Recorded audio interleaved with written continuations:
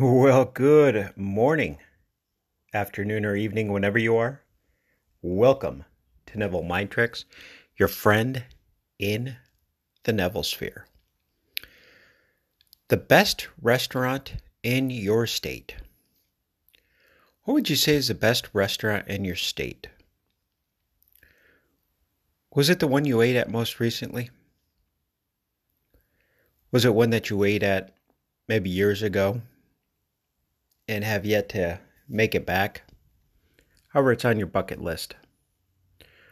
Or maybe it's one you haven't been to yet and it's on your bucket list. One day you'll be there. So yesterday I received a message from some kind of a platform that allows for reviews, and it said that I was the top 10% of all restaurant reviewers in the Americas.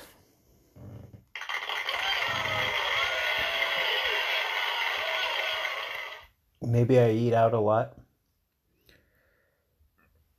Maybe I just have a way with words. Who knows? Just information. So let's go back to best restaurant in your state. I was talking to someone about this the other day.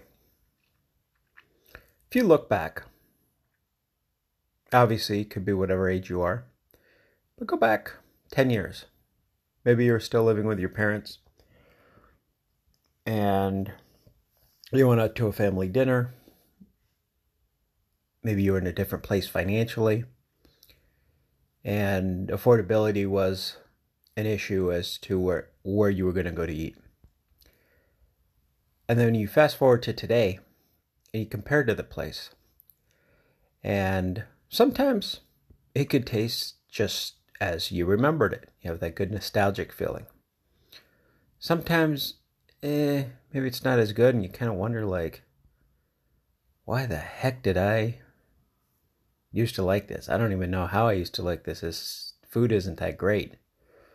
Or sometimes it's even better. Maybe the memory was so strong that the food was even better. Or I do that sometimes when I travel to the Middle West and go to different places or eat foods that I normally don't eat, but remember I ate as a child, and I'd eat them and I'm like, this is really good. No wonder I liked it at that time. But so a recent experience, I went to a restaurant, which at one time I really liked. I thought it was really good. And I was very highly underwhelmed with the experience. Even though I asked for steak to be cooked a certain way, it was 2 stages overcooked. The garnish was burnt to a crisp, oversalted. Service was actually pretty good, which is why I really didn't say anything or bring it up. But the food was very Like if you were to do a grade scale A through F, it'd probably get a C minus.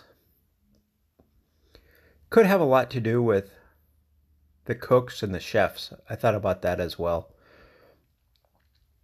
You got the Gen Z millennials, the ones that claim racism or bullying anytime they get constructive criticism.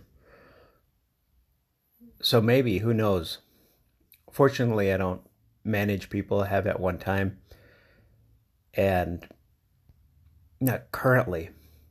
But I could see that where folks would be scared to give feedback, so they just kind of let them cook whatever they want to cook, regardless of how unsavory it may be. But then again, that's self-pushed out. We could talk more about that another time. But as far as states, I think the biggest takeaway, the biggest Neville mind trick, is a restaurant that you used to frequent, like to frequent, at one time in your past, and then you eat it today, and you kind of have a different reaction. Congratulations, you're in a new state. Pretty simplistic.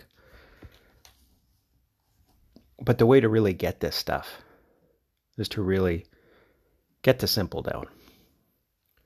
Caring is sharing. If you found value in this restaurant-filled, yummy episode with the best chefs and food cooked exactly to your liking,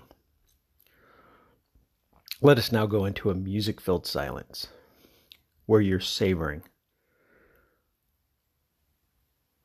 where the desire is marinating, where the desire isn't out there somewhere, where it's here now, and you emerge in that feeling until the feeling takes over